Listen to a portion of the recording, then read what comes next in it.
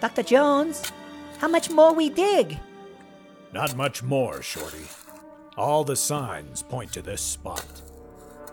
Are Nazis still out there? Watching us, right now. You not afraid of Nazis? Not particularly. You not afraid of Curse?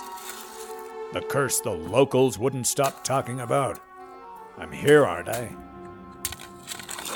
Indy, I think I find something. I don't believe it. It's another lost episode, isn't it? Yeah, another lost episode. Indy, me got bad feeling about this. All right, Short Round. I'm going with your gut on this one. What you mean? Throw it back in the hole. Maybe we'll leave this one for the Nazis. Me like the way you think, Dr. Jones. You hear that engine racing? I'm going to wait until at least the RPMs are in a reasonable color before I continue. All right. Ah, the children of the night. What podcasts they make.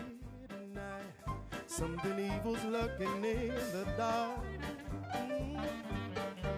Hey there, this is Rich Outfield. And if my timing is right, then it is the Halloween season. And I'm going to present to you a Halloween episode of the Rich Outcast. Do I do this every year? Seems like I did last year. For me, Halloween is every day. I come from a place of snakes and spiders and other things that go bump in the night. And people look at me, they ask, why are you dressed like it's Halloween? You look so absurd. You look so obscene. Why can't they see they're just like me? It's the same in the whole wide world.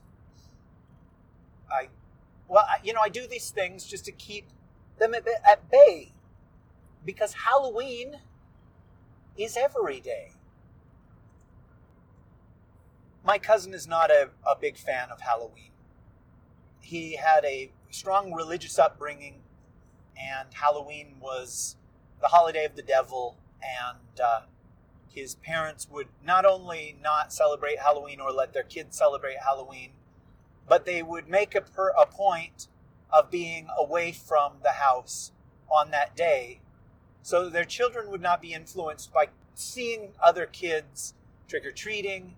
No trick-or-treaters would come and bother them to try and taint their family with the filth that is Samhain, that is All Hallows Eve.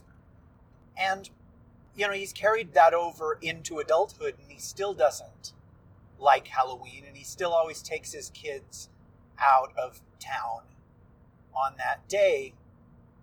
So, I guess it's a vicious cycle. Not really sure why I'm telling you this. So, I try to present something for either Halloween or Christmas every year. I try to do the same thing on the Doonstief, or maybe back in the Doonstief days, I would try and do those two things. And now that the Doonstief days are behind us, I shift that to the Rish Outcast. I always try to have a Christmas episode and a Halloween episode. So this is our Halloween show, but what do I do? What do I present? What do I unearth? Indy, look! And I thought that I would be ambitious and release a story from 2019 called The Night Clerk. Now, I feel like there was a miniseries, a BBC miniseries. It might not have been BBC. It might have been Sky. It might have been, God, what was it? Well, it was called The Night Manager, and it had Tom Hiddleston in it. And I feel like Hugh Laurie was the bad guy. But it could have been called The Night Clerk. I don't know. Nor do I give a crap. Should that be an outtake? I'm not sure if The Night Clerk is a good title. And I'm not sure if The Night Clerk is a good story. But you're about to find out the latter. Probably already know the former. This is the second completed story in the Dead and Breakfast series. And I released the first story that I wrote called True Ghost Encounter on this show, and I believe it's out there to purchase if people want it. And I don't think that I'm going to reiterate the premise of that series, because it's self-evident if you read the story. But we'll talk a little bit about it afterward, and that's fine. The question I'm wondering is, do I suggest people listen to True Ghost Encounter if they have not already listened to it before they listened to The Night Clerk? And I'm going to say no. I'm going to ask you, if you haven't read True Ghost Encounter, or if you've forgotten True Ghost Encounter, don't read it. Don't go back and listen to it. Go ahead and listen to Night Clerk, and I would be curious if it's more enjoyable if you have listened to the other story, or if it's more enjoyable if you have not listened to the other story. Maybe it's not enjoyable at all. But here you go, and I will meet you on the other side.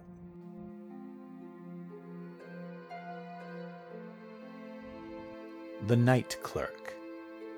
Dead and Breakfast 2. Written and narrated by Rish Outfield. 1. Natalie Whitmore made her way to the upper level of the unfamiliar used bookstore, beginning to suspect that this was all just a prank. She was interviewing for a job, which was supposed to involve check-ins and clerking duties, but not at the Gem State Bookstore in Boise, but merely meeting there.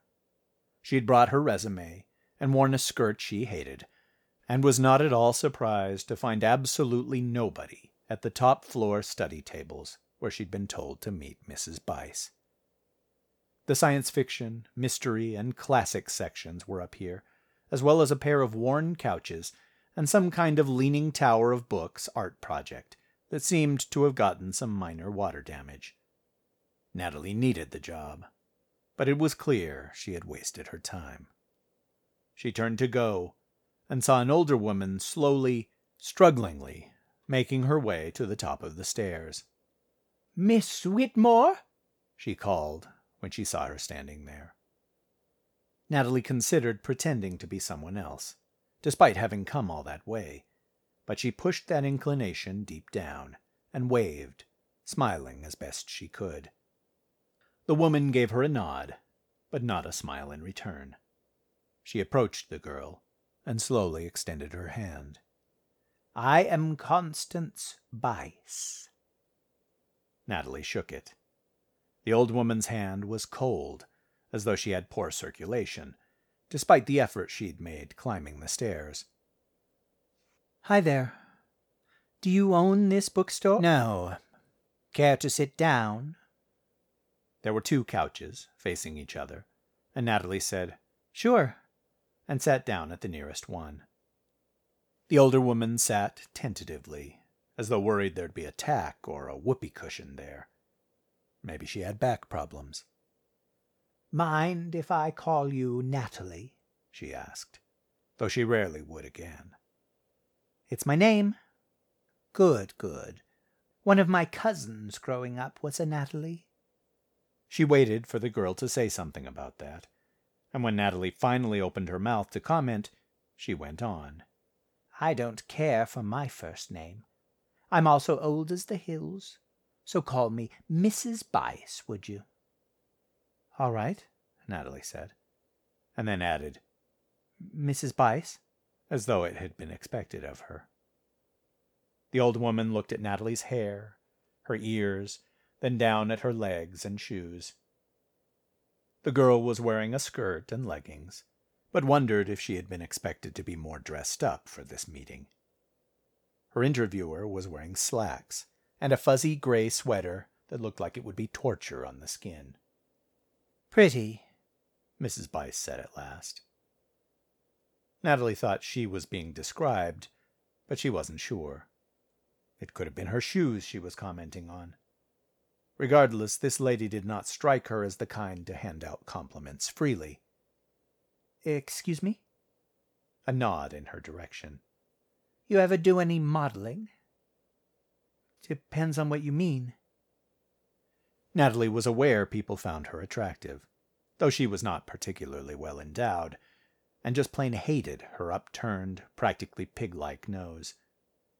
She wasn't everybody's type, but she had been admired before, by guys and girls. I got my picture taken a couple of times. By friends. By a guy who wanted to be my girlfriend. Thought it would make him special. No money. Aha. The woman's eyes darted to the stairs beside them, then back to Natalie. May I ask you a series of personal questions? Perhaps unusual questions? I guess. But no, the modeling wasn't that kind, if that's what you're asking. Oh, no, I don't care about that, said Mrs. Bice, waving it away. She met the girl's eyes. Do you bore easily? I don't think so. No. Mind being on your feet while working? As long as my shoes are comfortable. No. Mrs. Bice nodded. How are your phone skills? Fine. I worked at a call center one summer, and we had to be polite, no matter what. Another nod. She didn't have a list of questions in front of her, but seemed to be ticking boxes in her head. Speak any foreign languages? Does high school German count? Did you do well in it? Not really. Mrs. Bice made a tired sound. Then no, it doesn't. Do you mind working the night shift? I thought this was a receptionist job. Please answer the question. No, I like early mornings, but I'm fine working nights. A pleased nod this time. Good, good. Have you ever had an abortion? Excuse me? Natalie said again. This time she was sure she'd heard wrong. Mrs. Bice shrugged. Not quite an apology, but an acknowledgment that it was something you normally didn't ask at a job interview. Unusual questions, as I said. No, I have not. If you must know, Never mind that. Have you lost anyone close to you? You mean dead? Yes. Are your parents alive? The woman asked. Yes, as far as I know. My mom left when I was 10. Aha. Have you ever known someone who was murdered? Depends on your definition. Elaborate. Natalie just went ahead and answered the question. My uncle and aunt are dead. One killed the other, then killed himself. Does that count? Mrs. Bice sniffed. You are rather open, aren't you? Is that another interview question? I just find it refreshing. She took a little breath. Do you believe in ghosts? Me? No. Now the old woman sat up straighter. Just no, without even thinking. Not really. Not, I have an open mind. Not really. I have an open mind. I ask you this because ghosts aren't real. They don't exist. She said it as though imparting a lifetime of wisdom. Okay. You hear me? Sure. Yes. Mrs. Bice went on to her next question. Have you ever heard of the Noble Oak Bed and Breakfast? No. Wait. Was it on a show? The one where the husband was gay but stayed with his wife because she was played by a... Mrs. Bice put up her hand. It's in Vernon. I own it. It's what we're interviewing for. Receptionist wanted, Natalie recited. Must be personable, discreet, unsuperstitious. Some light typing, bookkeeping, taking phone calls. Requires all hours available. I know what the listing said. I wrote it. It's for the desk clerk job at my bed and breakfast. It will be easy work, with little to occupy you most nights. I was about to offer you the job. Natalie Whitmore smiled at that, but didn't let it reach her eyes. So what's with the strange questions? A psychological thing? That's right. I am very choosy about whom I hire. Her gaze became more critical. And I am not so easily impressed by a pretty face. Natalie said nothing to that. Really, what could you say? 2. Natalie got the job. She was told to show up any time before 5 p.m. on Monday, and she'd be given a tour and instructions. She arrived at the far edge of the small town of Vernon just after 3, but since she had left home at 1 and gotten lost twice, she was already in a sour mood when she parked her little Acura in the lot and looked up at the stately building. Noble Oak B&B was a blocky 2-story manor house that would have been at home in a Civil War epic, a romance set during the Depression, or a murder mystery from the 50s. It was mostly made of wood, with ornate white trellises and shutters and support posts, and seemed to have 4 or 5 different chimneys that could be seen from her angle, and doubtless more on the other side. It wasn't an ugly building, but it certainly wasn't a place you'd want to honeymoon to, or even get your engagement pictures taken in front of. It appeared to Natalie, though she had absolutely no architectural training, that it had once been considerably smaller, and then expanded upon so extensively that you couldn't tell where the original house ended and the bigger one began. Except that it didn't quite look even, as if they'd run out of money 2/3 of the way through the expansion and decided to cancel the work on one side, leaving it cockeyed. Inside the house was different. It was surprisingly unfurnished, as if all the typical decorations and furniture were off being cleaned, so only the bare minimum in the lobby, a main desk, 2 coffee tables, a handful of chairs and lamps, a lonely sofa, an illogical number of throw rugs, and a framed painting of the house, looking exactly as it did today, had remained. A short, bushy-haired young man stood behind the registration desk, and when he saw Natalie walk in, immediately fixed his posture, took his hands from his pockets, then proceeded to pretend to be working. She hoped this guy wasn't going to be trouble. No one else was around. No customers, no staff. Somewhere nearby, a radio played white jazz. She approached the desk. Hello. I'm here. Can I help you? He asked. Then, not waiting for an answer. Welcome to Noble Oaks. Yeah, I'm looking for Mrs. Bice. I'm the new desk clerk. Oh, he said, trying to conceal his delight. You're her. I thought you didn't start until tonight. Yeah. I was supposed to get a tour or something. Oh, sure. Uh-huh. I'll call Connie. Tell her you're here. He reached for the phone, but changed his mind before he could get to it. I'm Mason, he said. I work the desk every other night, like you will be doing. I guessed as much, Natalie said, for want of something to say. The guy wasn't hopelessly unattractive, although he seemed to be leaning toward chubbiness, and his age was impossible to guess. He had all his hair and a round, youthful face, but there were lines around his eyes and forehead that meant he could be somebody's father.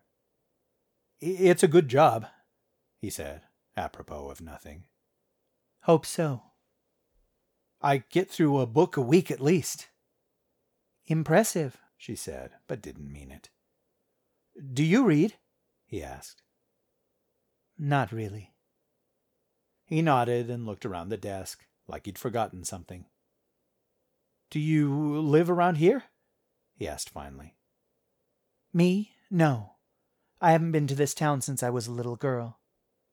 3 years, then? He asked, and she didn't get the joke. Maybe that she was young, although she thought she had an older face than her 22 years. She got the distinct impression he was intimidated by her. I don't live in town either, he said. But sometimes when it's 7 o'clock and the sun's blinding me right on the highway, I wish I did. Uh-huh, she said politely. You mentioned Connie. Is that Mrs. Bice? She asked, remembering the old woman had said something about not being called by her first name. Right. Yes, I'll call her. This time he managed to grab the phone and press the right number. Yes, Constance, I wanted you to... No, nothing wrong. I just... Right, I'll do that in just a minute. I was just letting you know that your new hire was here. He paused. For a tour, she said. Could I be the... He was interrupted. Okay, I'll tell her. What's that? He lowered the phone and rather awkwardly looked Natalie over from top to bottom, making her feel naked somehow. Into the phone he said, blue long-sleeve sweater, tan pants or slacks or something. Couldn't see the shoes. He paused again, listening. Yes, she is, sure. But professional, sure, yeah. Aquamarine, Natalie said, for no good reason. The sweater's aquamarine. Oh, Mason said, realizing she had heard the whole thing. Sorry about that. Into the phone he said, No, she doesn't... Okay, I'll tell her. Thanks. He hung up. She'll be out to talk to you in a minute. She wanted me to show you the lounge.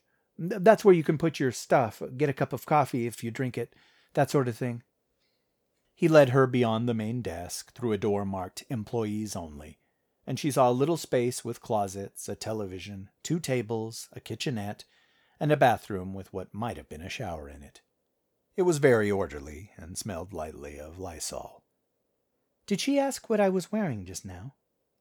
He froze. Yeah, sorry. What was I supposed to be wearing, Jason? Mason, he said apologetically, as though he hated his name too. Sorry, Mason. Why did she ask what I'm wearing? He struggled to make eye contact. She's kind of picky, has her little things. What kind of things? No hoop earrings, no visible tattoos, no rubber bands. I'm supposed to wear a belt, he rattled off. And smoking. She hates smoking more than Hitler hated the... He stopped himself before finishing the thought. Hates smoking. There's no smoking in the building, or near the doors. That's fine, Natalie said. I don't smoke. I told her you didn't, he said, and gave her a tiny us versus them smile. And how did you know that? It's all right. If you do smoke, just step off the sidewalk by either side door, but try to do it when she's not around. He pointed to a door to the outside, where parked cars and a trash dumpster could be seen. Do you smoke, Mason? He flinched at such a personal question. Working with this guy was definitely going to be a problem, unless he got used to her and stopped being so nervous. Then he shrugged. Actually, I did, but stopped when I started working here. Funny, isn't it? It wasn't, but she nodded. You can put your coat in here, he said, pointing to a row of narrow lockers that belonged in a gym bathroom rather than a fancy manor house. If you had a coat, I mean. We get lots of snow here in the winter, and sometimes fall. They lock, too, if you need one to. He demonstrated by turning the key in one of the lockers and pulling it out. Either he thought she wouldn't know how lockers worked, or he was flustered enough not to know what he was saying. He bumped his elbow on the counter where the coffee machine, toaster, and mini-fridge sat. You don't have to be nervous, she wanted to say, but didn't dare. She had her glasses on and wasn't even made up. She hated to imagine how he'd react at her prettiest. A voice spoke, too loudly, from behind them. "There's no one manning the desk, Mason." It was Mrs. Bice. Mason spun around. "Yes, right. Sorry. Just showing her where to put her coat." The coat she didn't have. The old woman did not look amused. Perhaps she was incapable. "Thank you. I'd suggest you get back there." "Is there a customer?" he asked, already moving back toward the lobby. "Not at present, thank God," Bice said. "And Mason, Miss Whitmore's sweater is not blue.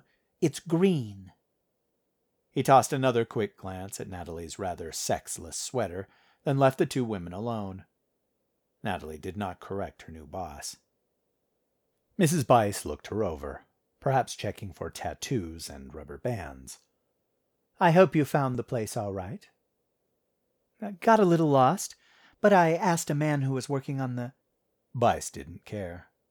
"Mason is usually fine, but he's been working double shifts these past 2 weeks, filling in until I could bring you in." That explained some of his edginess.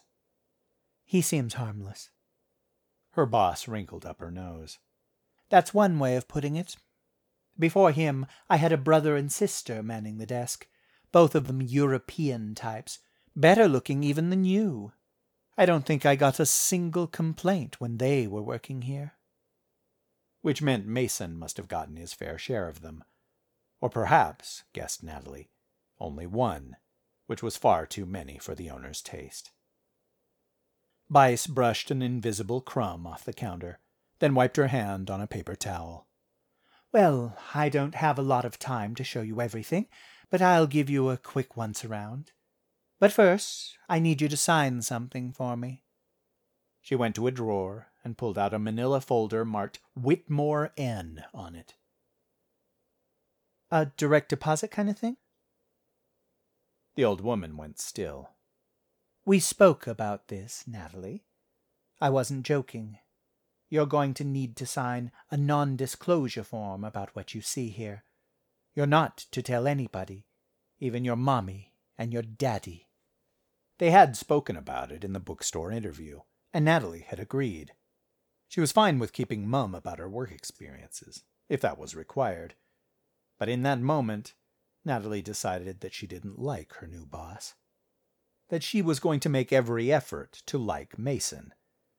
Since as bad as his first impression had been, he didn't strike her in the least to be an asshole. She nodded, and Mrs. Bice produced a pen. Natalie paused, only for a moment, before signing and dating the form.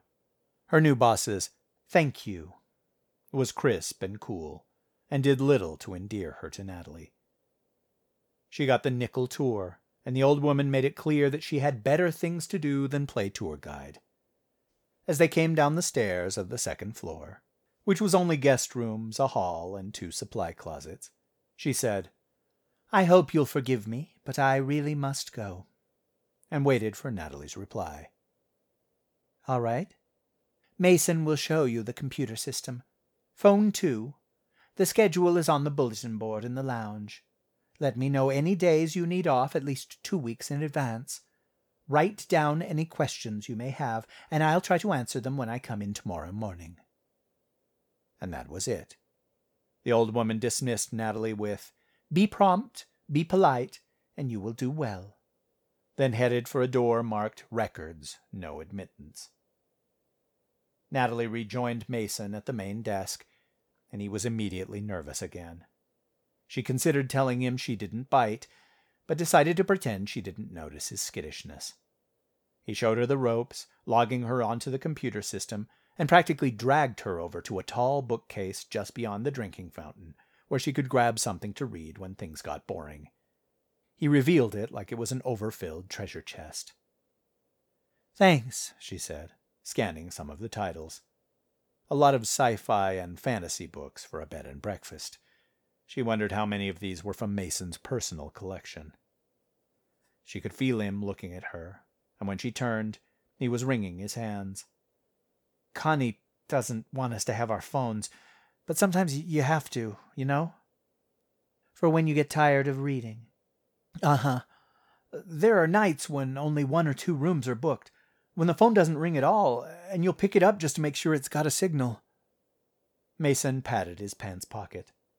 Once she goes home, you can use your phone. Just try to be, inconspicuous about it. Why? Does she have spies? She glanced around, looking for security cameras.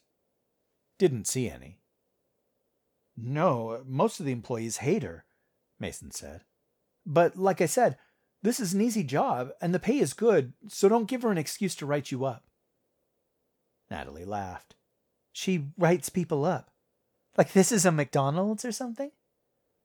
Connie can be real OCD about stuff, like wearing a button-up shirt, or how you answer the phone, or whether the bathroom doors are closed all the way.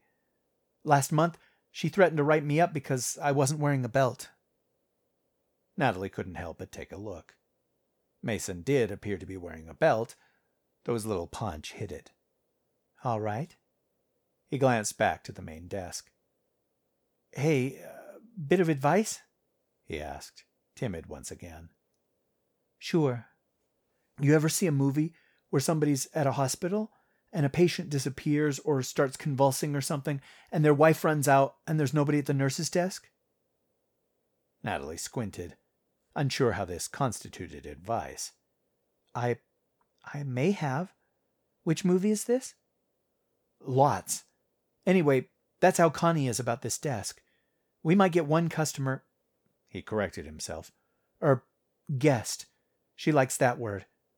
We might only get one in a 2 or 3 hour stretch, or longer during the night, but Jehovah forbid some vacationing retired person needs a clean towel and there's nobody here to wait on him. Natalie squinted at him again, trying to read his meaning. Do we have towels at the main desk? No, not at all. I'm just saying, that's Connie's thing. Always be at your desk. If it's a night we're both working, which will almost never happen, unless the hotel is booked like crazy, we can trade off hanging out in the break room or taking a nap. But when it's just you, she'll want you standing at attention like a guard at Buckingham Palace. Okay, Natalie said. I'll keep that in mind. He tossed her a shy smile. Well, welcome to the night clerk job. You too, she said stupidly, but it had seemed to fit at the time. 3. Natalie started work, and enjoyed it, for the most part. As a rule, it was tedious. A lot of waiting around, quite a bit of repetition, a great deal of finding ways to not get bored. She could only dust the front desk or water the flowers so often. And making the guests feel welcome by, in Mrs. Bice's words, being cheerful and looking pretty. The bed and breakfast was small and comfortable, clean and old-fashioned, but awfully ordinary. Just a tad shy of being special. Apparently, there had been an overdose there on a night before she was hired. The guest did recover, and sometimes she got the distinct impression that the man and woman she checked in, or man and man from time to time, were not legally wed, or at least not to each other. But it wasn't much more than a place for travelers to spend the night, or old folks to spend a quiet, romantic weekend. No reason that she could see for all the secrecy and paranoia. Natalie found out what the big mystery was, more or less, on her second Saturday night on the job, in the hours her shift overlapped with Mason's. He worked every other night, alternating with her. They both worked Saturday nights together. Mason was a hopelessly geeky sort, and she still made him uneasy, which for some reason made her uneasy. He had a tendency to nervously yammer on when he was around Natalie, and one time when he was walking past her, she thought he had leaned in to smell her hair. When she turned, he apologized, which convinced her he had done it on purpose. While she highly doubted Vernon, Idaho, had any, An hour or two in a whorehouse would probably set him right. Poor guy. She had been telling him about a scare she'd had coming up from the basement level, when she discovered Mason's eyes locked on her chest. Yeah, her first impression had been right. This guy would be trouble. And her mood today wasn't exactly rosy. She had made a credit card payment the day before, only to discover that the interest charge was only $11 less than the payment. She tried to get her head around that concept, but it only made her feel like an explorer drowning in quicksand. So Mason had picked the wrong day to ogle her. "Hey, you know my blue eyes?" she asked. "Try looking a little higher." Yes, but there's something under your shirt there. "Thanks for noticing, but that's not Then she paused and looked down. The letters from her concert T-shirt could be seen through her white button-up work blouse. "Oh." Sorry about that," he said, and did his best not to grin. "I was just trying to read it." "It says Farewell Tour 1995 on it," she explained. Then she decided to throw him a bone. "And you're forgiven for staring." "I appreciate that, especially since—" "Just this one time, Mason. Don't press your luck." He put up his hands in mock surrender. "You were saying before?" "I don't remember any more." She scowled, trying to think back. "Oh, I had a scare when I was coming in." "Well, you've certainly come to the right place." She went on. "There was a mop bucket somebody had left right at the top of the stairs, filled with the dirtiest, brownest water you can imagine. Smelly. The sort of thing you probably bathe in." It came out a bit meaner than she had intended, but Mason just took it in stride. "Uh-huh," he said, nonplussed. "Go on." "And I trip over the mop handle and come about 2 inches from bringing the whole thing down the stairs on top of me." "The mop bucket full of my bathwater." "Right. Not a nice way to go out." "But it didn't tip over?" "Not really. Just sloshed a bit and righted itself." She frowned. In retrospect, maybe not such a thrilling story after all. "Why did you tell me I'd come to the right place?" I meant the hotel," he said, his voice dropping a bit in volume. "The bed and breakfast, you mean?" "Well, because it's haunted, of course."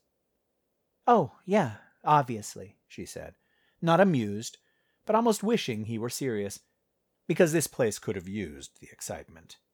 Any excitement. But the subject came up again, later that same night. "Mason?" she asked as he came back from his lunch break.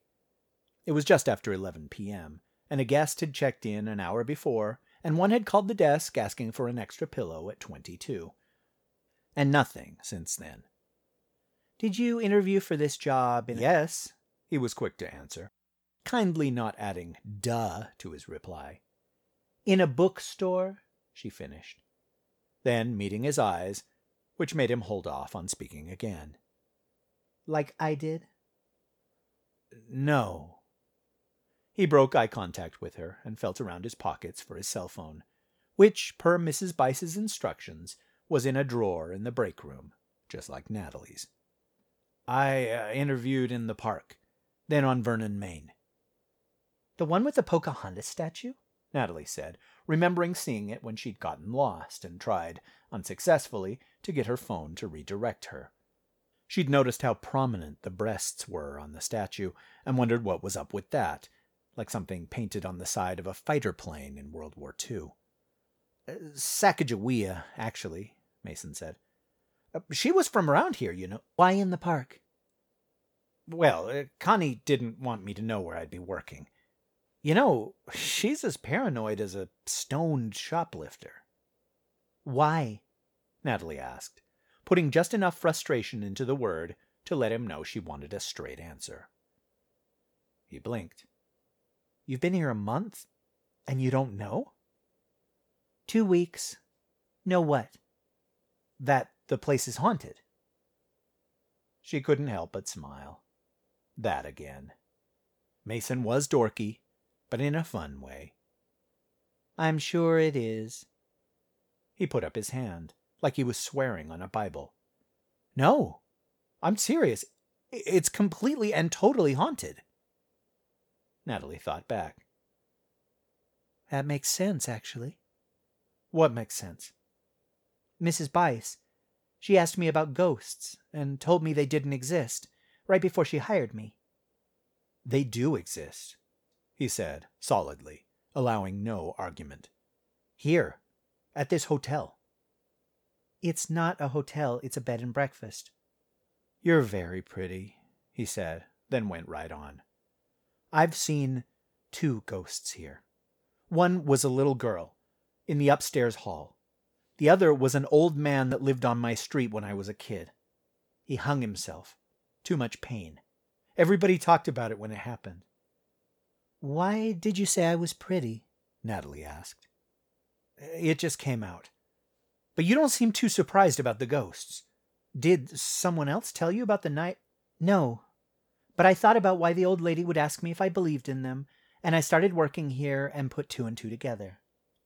Do you not believe me? Mason wondered. Sure. People say I'm pretty from time to time. About the ghosts, he all but shouted. Then he looked around and lowered his voice again. Most people would be blown away to hear I've seen any ghosts, let alone 2. He had a point there. How do you know the first one was a ghost? Because she looked like one. He did this wavy thing with his hands. The way she moved wasn't right. She had a coat on, in July. There was something wrong with her eyes. Natalie made direct eye contact again. And you're sure she was a ghost? Mason didn't look away this time. Yeah. I talked to her father the next day. She'd come to see him. I can't remember her name, but she'd accidentally drowned during a family vacation 2 or 3 years ago. That was here? At the bed and breakfast? No. It was back east somewhere. New Hampshire, Vermont, New England, one of those states. He told you this? Yeah. Yeah, he told me all about it. Seems pretty casual for somebody who'd just seen his little girl's ghost. He raised his eyebrows, eager to share a secret. Well, that's the thing. This is the most haunted place in the world. Of course it is, she said, willing to listen to him, maybe even consider it, but he'd taken it too far. I mean it. People come here to meet ghosts. Uh-huh. And do other people believe you when you tell them this? I don't tell other people. We're sworn to secrecy. Who is? The staff, the guests. Didn't Connie Bice go over this with you? Make you sign some kind of contract saying you wouldn't divulge anything I witness or am told about Noble Oaks, Natalie quoted. There you go. And you signed it. How do you know that I signed it? Because you wouldn't be working here if you didn't.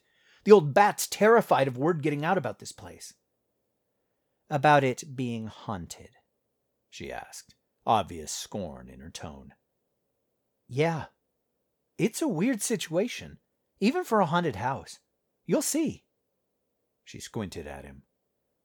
Is this some really elaborate way of hitting on me?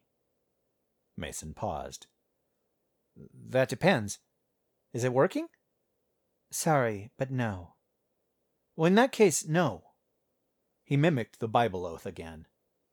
I swear to God it's the truth. You told me you're an atheist. All right. I swear by Klaatu Barada Nikto it's true. Her squint came again, but lesser this time. You've really seen 2 ghosts? Yeah. And unless you get fired, you will too.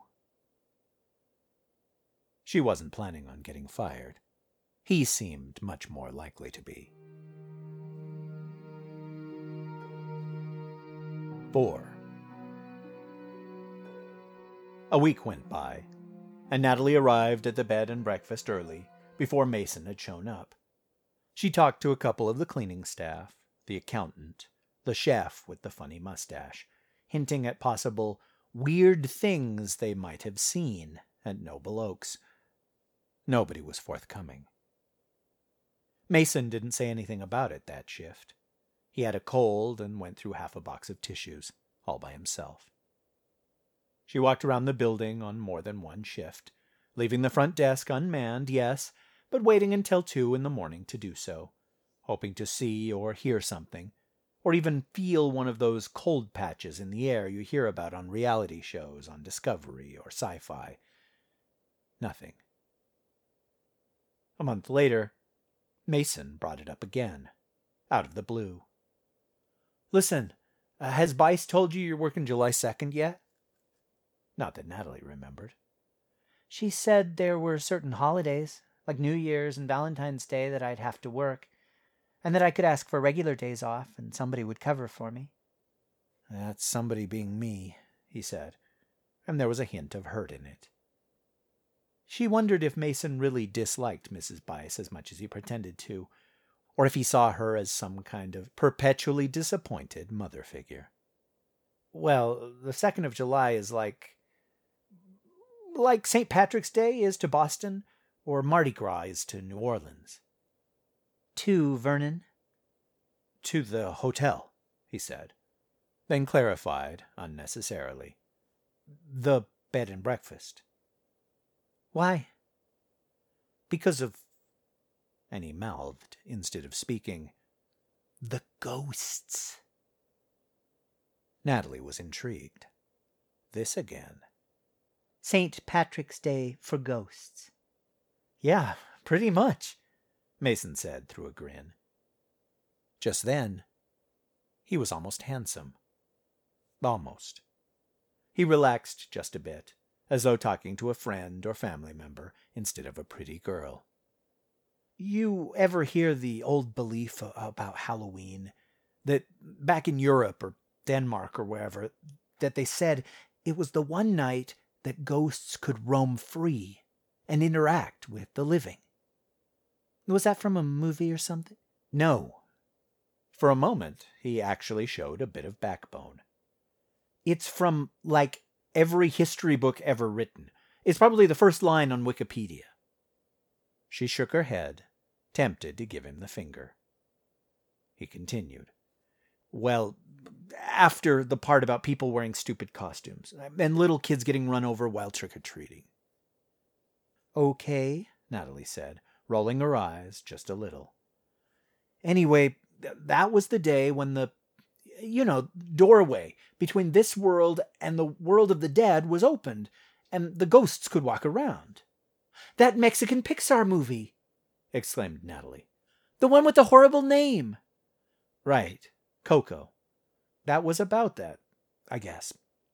But anyway, for this place, July 2nd is that time, when ghosts come right through the invisible door and roam the hotel's halls."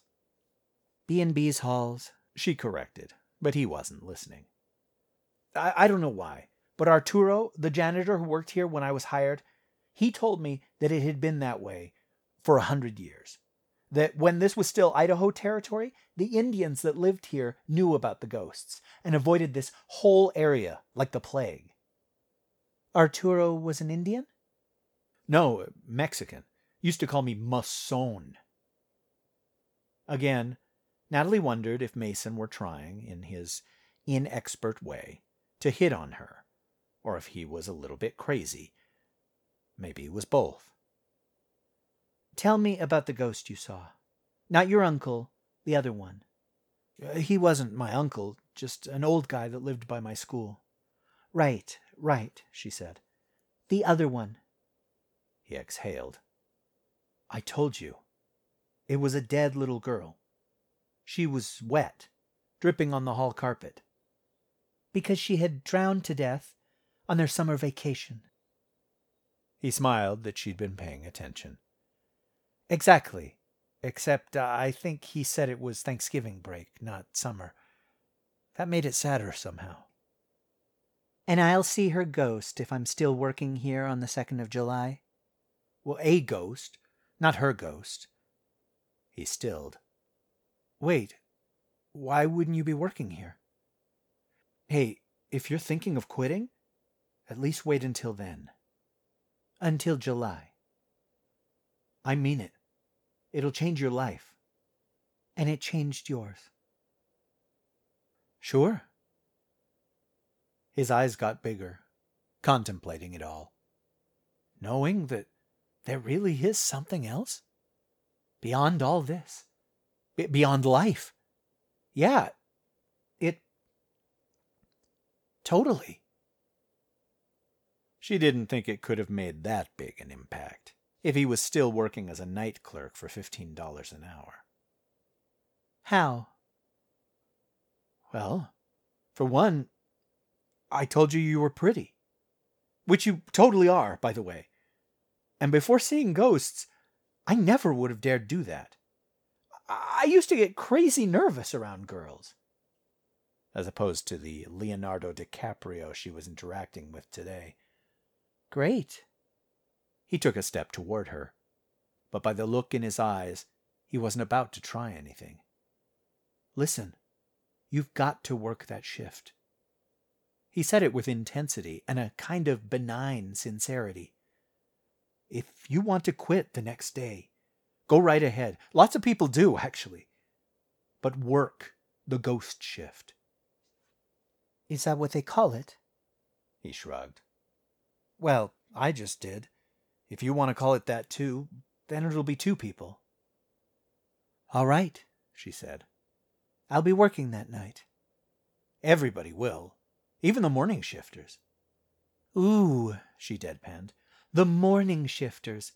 How exotic. He wilted a bit, though she didn't know why. We'll talk then. It's only, 2 more months? I want to know what you see. All right, she said, though she had only been toying with the idea of quitting. She'd had a revolting amount of credit card debt to pay off when she'd taken the job, and hadn't even gotten it halfway down. You too. 5. In the days that followed, Natalie found literally nobody who would back up Mason's claim she was working in a haunted house. Andrew, the prim, blonde morning clerk that relieved Natalie at 7 each morning, told her he didn't know anything about that, even taking it as a joke at first. Donald, the dour, rotund weekday janitor, merely shook his bald head and said, Hey, none of that, which Natalie puzzled with for an hour. She asked Audra, the elderly cook, Is anything special about the 2nd of July? Mrs. Bice said that I couldn't have it off. Audra, who sometimes had white hair and sometimes had a bluish purple, honestly, it took Natalie several shifts to realize they were both wigs, frowned and said, Something of a town holiday, dear. You'll see. When Natalie pressed her, Like for the city's founding or something? The cook had said, It'll be fine. Try not to stress yourself about it. Cleaning lady Vero merely shook her head and said, I'm no working then, and proceeded to pretend her English was much weaker than it had ever been in previous conversations. Kayla, the disconcertingly tall housekeeping supervisor, came right out and said, Young lady, that's a ridiculous notion, and I think you've been warned not to talk about it. Am I wrong there? Natalie couldn't really argue with that, and decided to stop asking, for fear that word would get back to Mrs. Bice about it. She needed this job, even though it was always a challenge to keep from dying of boredom. June was ending, and Mrs. Bice was waiting for her when Natalie arrived at the B&B, only 3 minutes late, but still enough for the owner to take her to task over it. Sorry about that, was all Natalie said, thinking about her debts, and if working for her sister-in-law at the dry-cleaning shop in Boise wouldn't be preferable.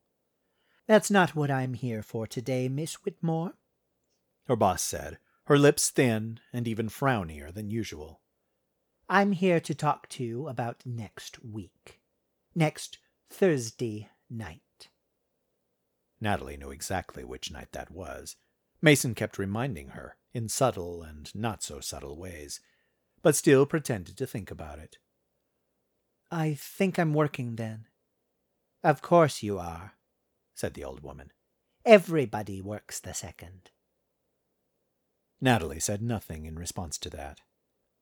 Do you have an inkling as to why?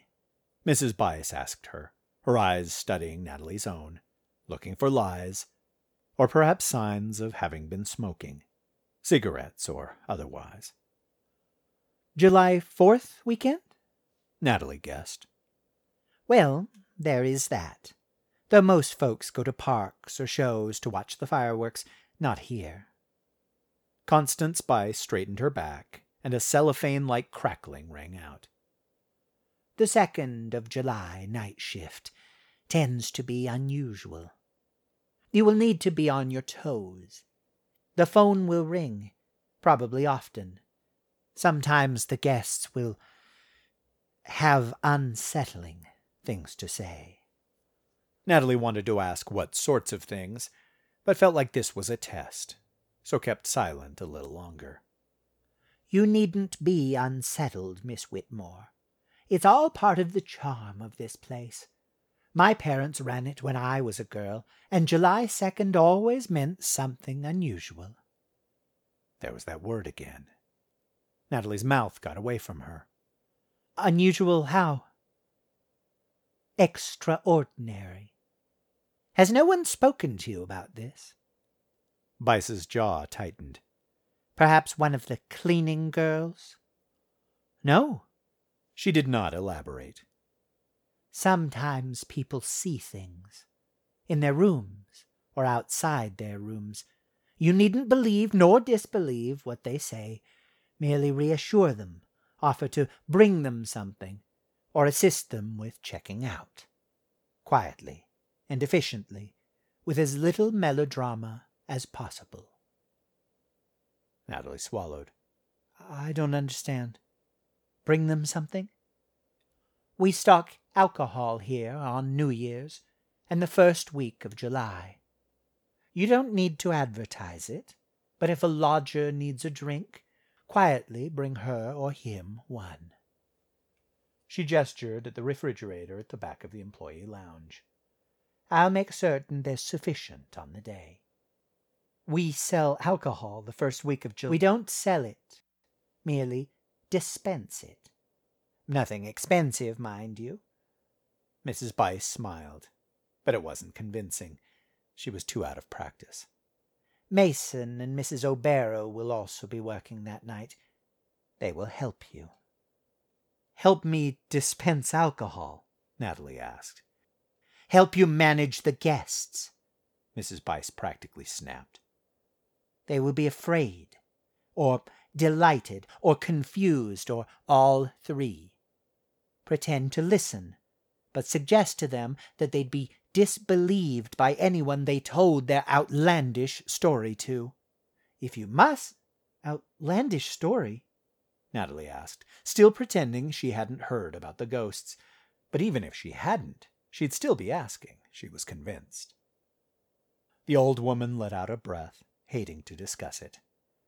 They will spout nonsense about dead relatives or friends or dead enemies or dogs. Your job, every other night of the year, is to be polite and attractive, which you do fine. But the 2nd of July, your job is to gently urge all guests to keep quiet about their experiences, which you can kindly suggest no one would believe, and are best kept to themselves. Natalie shook her head. Are you talking about ghosts? Then she remembered Andrew prissily chuckling when she'd asked him about it, and said, This is a joke, right? Mrs. Bice closed her mouth, her lips tightening again, then said, Not a very funny one. Now, do you have any questions? Natalie had hundreds. This seemed to be the one time she could get them, some of them at least, answered. A few, yes. You're saying that some of the guests will call me complaining about ghosts? and that I am to listen, but not to agree with them, and to suggest they're crazy? Mrs. Bice put up a finger. I'd suggest Mason answer these questions for you, but that poor idiot seems to have fallen appallingly in love with you. Natalie had no time to reply, though how she would have, she didn't know. Which I'm sure you've noticed. That makes him less than useless, and I'll have him replaced as soon as I can. She sighed, the tremendous burden on her shoulders almost too much to bear. So I'll try to answer at least the one. No, not some of the guests. All of the guests. Unless they've been here before or think they've dreamed it. Even then, at checkout, you'll need to discuss it with them. Discuss ghosts with them, Natalie said, and it sounded bitchy, even to her ears, which was not her intention. Oh, get over yourself, the old woman said. Everybody believes in ghosts. You show me someone who says they don't, and I'll show you someone who believes in something much more dangerous. Every guest that stays here will have a supernatural experience. That's how it's always been. Most of them will be hesitant to spread it around, human nature being what it is. You can calm them, or hold their hands, or get them drunk, or if they're men, do that thing with your eyes to get them to open up to you. Then let them know in no uncertain terms that they should keep quiet about their experience. It's too special to share. Nobody else would understand. What if people think they're crazy? What if it means they are crazy? That sort of thing. Well, it sounds like you're paying me to be a counselor or something. And paying you well, Natalie, Mrs. Bice said, using her given name for the first time, not in a friendly, personal manner, but in a condescending way. You'll get a generous bonus in your check for the July 2nd shift, especially if you comport yourself well. Natalie didn't know what comport meant, but it sounded like knowing which fork to use and to raise her pinky whilst drinking tea in high company. But, Mrs. Bice, I don't think I... The woman waved her hand at the girl, dismissing her concerns. Oh, talk to Mason about it when he comes in Thursday. He once talked a hysterical woman out of her room who had locked herself in the toilet, pretending she'd been a victim of an elaborate prank. Gave her a free weekend here to use in the future, as way of apology. The hint of a smile. Of course, she never came back. Natalie now had 3 or 4 new questions. Hysterical woman. She'd had a dead twin, evidently. Was out of her mind. Regardless, I have to go home now, Miss Whitmore. As I said, Mason can answer questions for you. Mrs. O'Barrow might still be on if you need more examples. She turned to go, then stopped, practically spinning around on her orthopedic shoes. Oh, and please refrain from telling Mason I'm letting him go. It may be weeks before I find a suitable replacement. Natalie hadn't really considered telling her coworker what the old lady had said, but she thought she would now. Of course. You'll do fine. It's only one night a year. If you must, have a drink yourself. Though not enough to become sloppy, mind you. I understand, Natalie said, though it was more complicated than that. Again, the owner turned to go. Mrs. Bice, will you be working that night? The old woman walked toward the parking lot exit. Not at all. I always go home by 7, as you know. And she stepped out the door. Future-ish here. So this is where we're going to stop. I recorded this episode the end of September 2019. It was intended to be my Halloween episode, and I had just finished The Night Clerk. In fact, here's a little outtake from that recording. This is the worst episode ever, isn't it?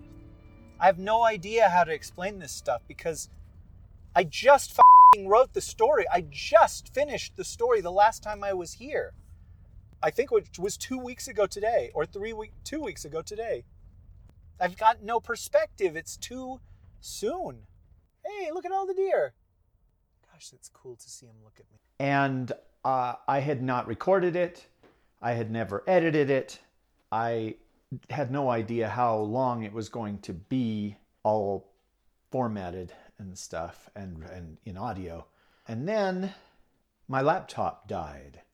And there was no way to get the Night Clerk off of the laptop. I was able to take it in. They plugged it into a just regular monitor, and that was fine. Everything was fine. We're all fine here. How are you? But I had lost so much time there that I thought, dude, there's no way I'm going to be able to do this for Halloween 2019. And so I just set it aside, postponed it, and did Touching the Other Side instead, which is the third Dead and Breakfast story, which I talk about in this episode. It was doable because it was shorter and because I had access to that. But here we are a year later, and Night Clerk is all edited and revised and long. And so I didn't know in 2019 how long it would be. And so I'm stopping the story right here, and we will pick up for you just next week.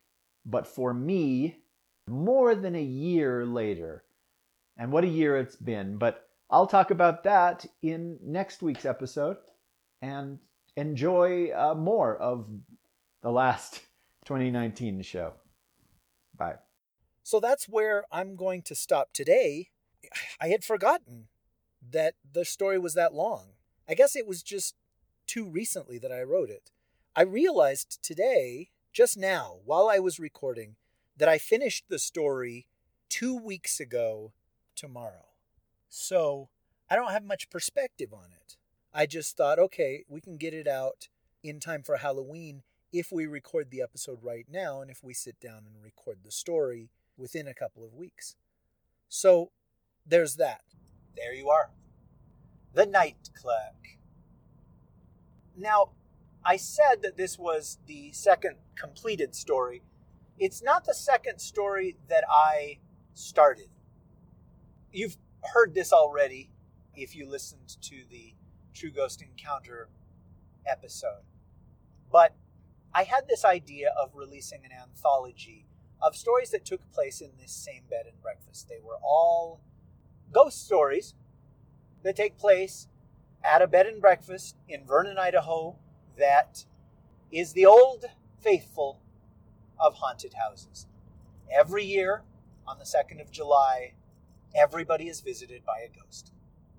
And I decided, while writing this one, that it's okay if the bed and breakfast is haunted on other days of the year as well. But everybody who stays at the bed and breakfast on the 2nd of July gets a ghostly visitor on that night. Oh, deer. There's 2 deer. Oh, and a fawn. Hey. My idea was to put out an anthology with this premise and invite people to write stories that take place in that universe.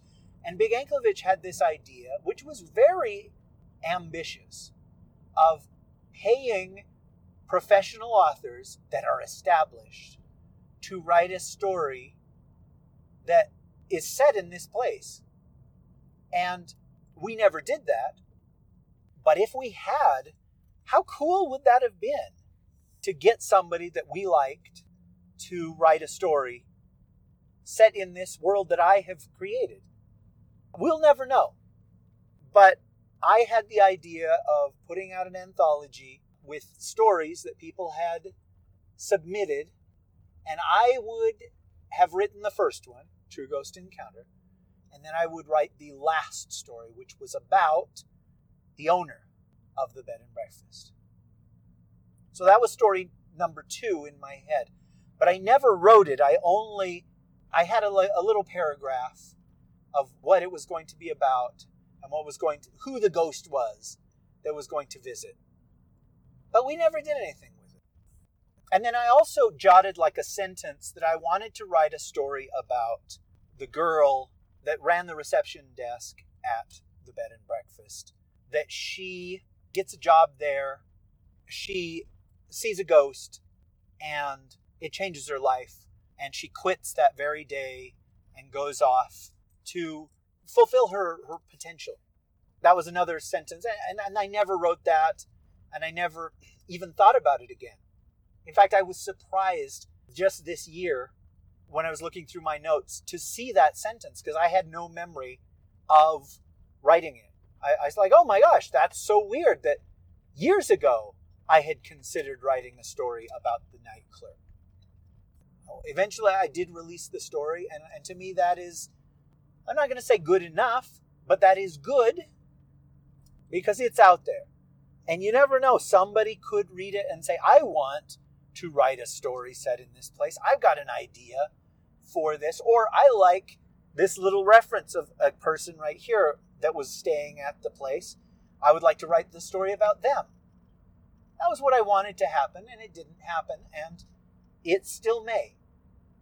But then in 2019, I came up with an idea for a second story, and it was about a John Edwards type. Somebody who makes their living communing with the dead, with the afterlife. You know, there's somebody in this crowd, their name starts with a J or an A. Oh no, they have an A in their name somewhere. And they have lost somebody that's close to them. And that somebody is a parent.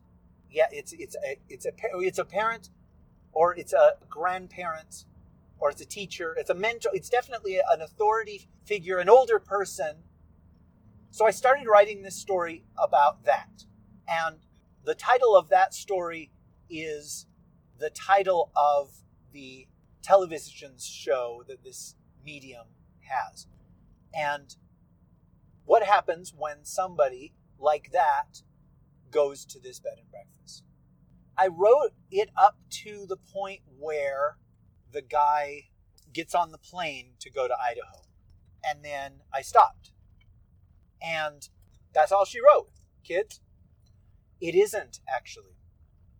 Because I met a girl named Natalie, and there was something about her that I really, really liked. I remember the first moment that I saw her, I thought, there's something about her. I don't know what it is, but I know that I can't live without her. Wait, something in the way she moves. No? No, I found her really interesting.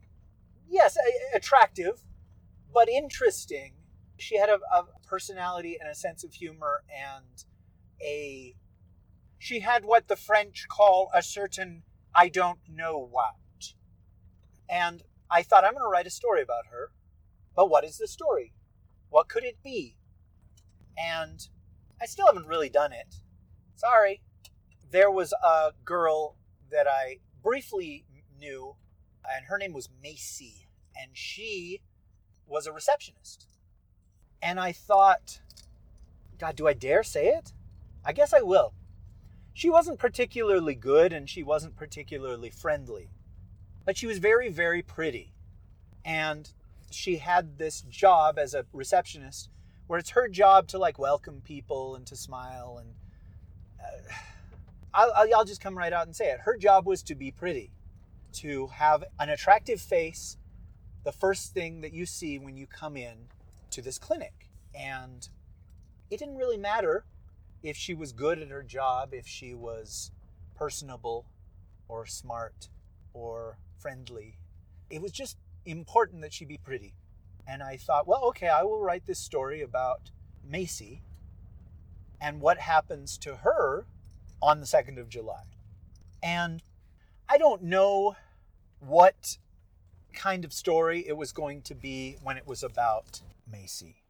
But when I met this girl, Natalie, I thought, okay, I'm going to combine these two characters because I really liked Natalie. And what if they were one person And so this story was born, and it ended up way too long, like almost everything that I write. But I'm not going to make apologies for that. It was as long as I felt like it needed to be. The thing that's important is that I got to the end. I finished it. And now you're hearing it. Isn't that good? Although I'm wondering now if maybe it's too long for one episode. In which case, I guess I have to say, okay, well, we will finish the story next time. But for now, I'd just like to remind you that it's sort of an open world, the Dead and Breakfast series. You can take one of the characters that has been mentioned, as long as it's not the owner, and write a story about it, and send it to me, and I will give you some notes on it if I feel like I need to. And then if you want, maybe you can release it connected to mine, or, I don't know how that works. I'll give you some notes on it. And then, you can do whatever you want with it. You can publish it, sell it on your own, or, maybe we could do a release here or something. Maybe I can just promote it on my show. Not that you're going to get a lot of sales from that, but still, it's neat. It's cool that that's a possibility. Feel free to contact me and let me know. And if you want to just send me like your proposal, I prefer a June wedding. No, if you want to send me your proposal, I could give you some notes on it. And or if you have questions about how does it work? What's it all mean, Basil? I would be happy to answer those questions too. I would really like to start a tradition of releasing Dead and Breakfast stories. If not yearly, then, like every other Halloween or something like that. And I have this idea of doing Sidekick Chronicles stories every other year on here. We'll see if I manage that. But I hope you have enjoyed what you've heard, and that you will join me next time, and that you like the idea as much as I do of a place like this where you can count on ghosts appearing. Anyhow, I've been Rich Outfield. And who can that be knocking at my door?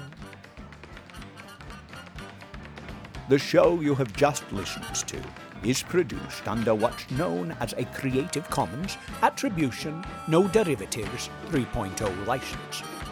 But it means you are free to download and share the files as you like, but it does not belong to you. Hence, you cannot charge for it, or alter it, take credit for them, or attempt to sell them. I wouldn't take credit for them either. The music used in the episode was by one Kevin MacLeod from the website incompetech.com, also under a Creative Commons license. And please consider going to www.patreon.com/Rishoutfield to support the show, if you appreciate any part of the madness. Good night.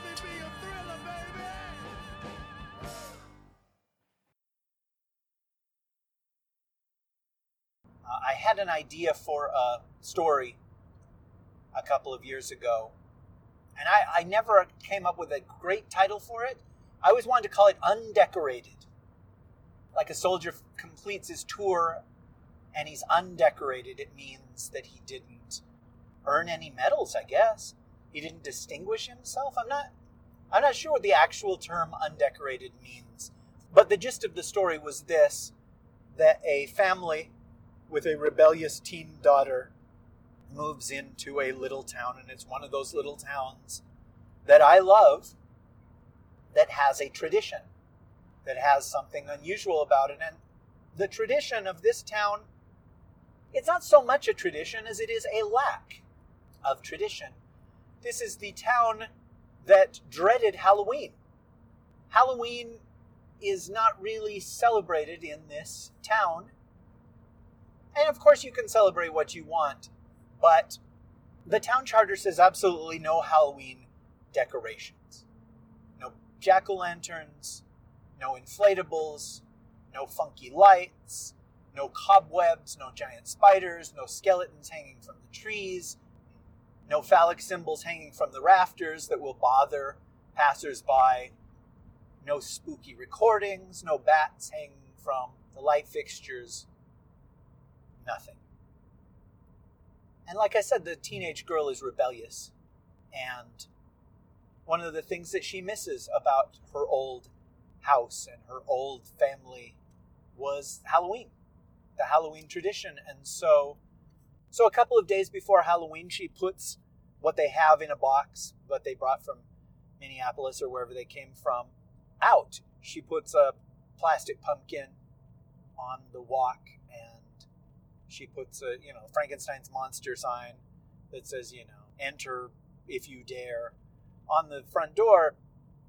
And somebody comes to the house, like a neighbor or a member of the town council or whatever, and they knock and they talk to the girl's mother and say, you have to take this stuff down. This stuff is not allowed in our town. It is not. In fact, when you bought this house, didn't somebody not talk to you about that? And she says, yeah, they did. And I apologize. My daughter is upset and she wanted it to feel like home, and we would always decorate for Halloween at home. And they're like, well, that's as may be, but it has to be removed. And I apologize, but if you won't do it, we will do it. I will do it. And this woman physically takes the pumpkin, or tears down the Frankenstein monster and leaves. And the daughter is incensed. She's furious that somebody would do this. Now, I can't remember if in my story the neighbor woman or the head of, that town council woman, if she did it herself or if the police showed up and they took it down. But the important thing is how upset that the teen daughter becomes, and she ends up making her own Halloween decorations out of just whatever they have lying about the house, construction paper or newspaper or whatever it is.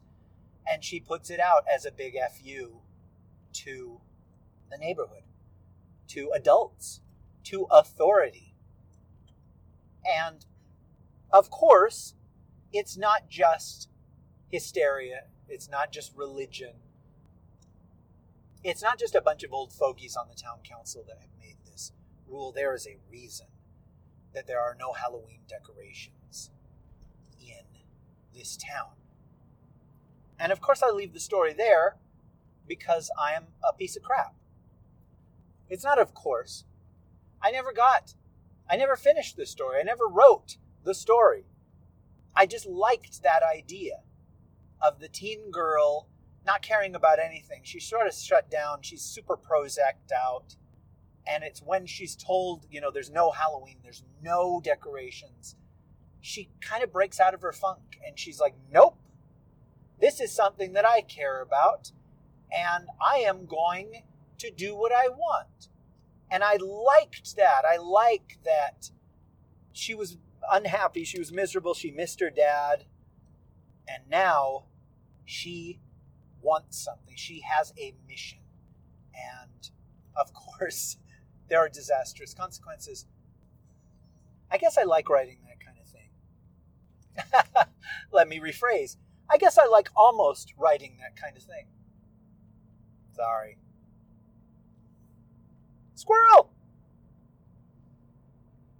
Well, that was a hell of an outtake, wasn't it? Yeah, you may not believe me, but the first 11 minutes of this episode was that. And so now, I guess we'll go on with the rest of the episode, which you have already heard. She turned and switched on the bedside lamp. She turned and switched on the bedside. She turned and switched on the bedside. She turned and switched on the bedside lamp that she realized. She turned and switched on the bedside lamp that she realized was identical to the one by her bed.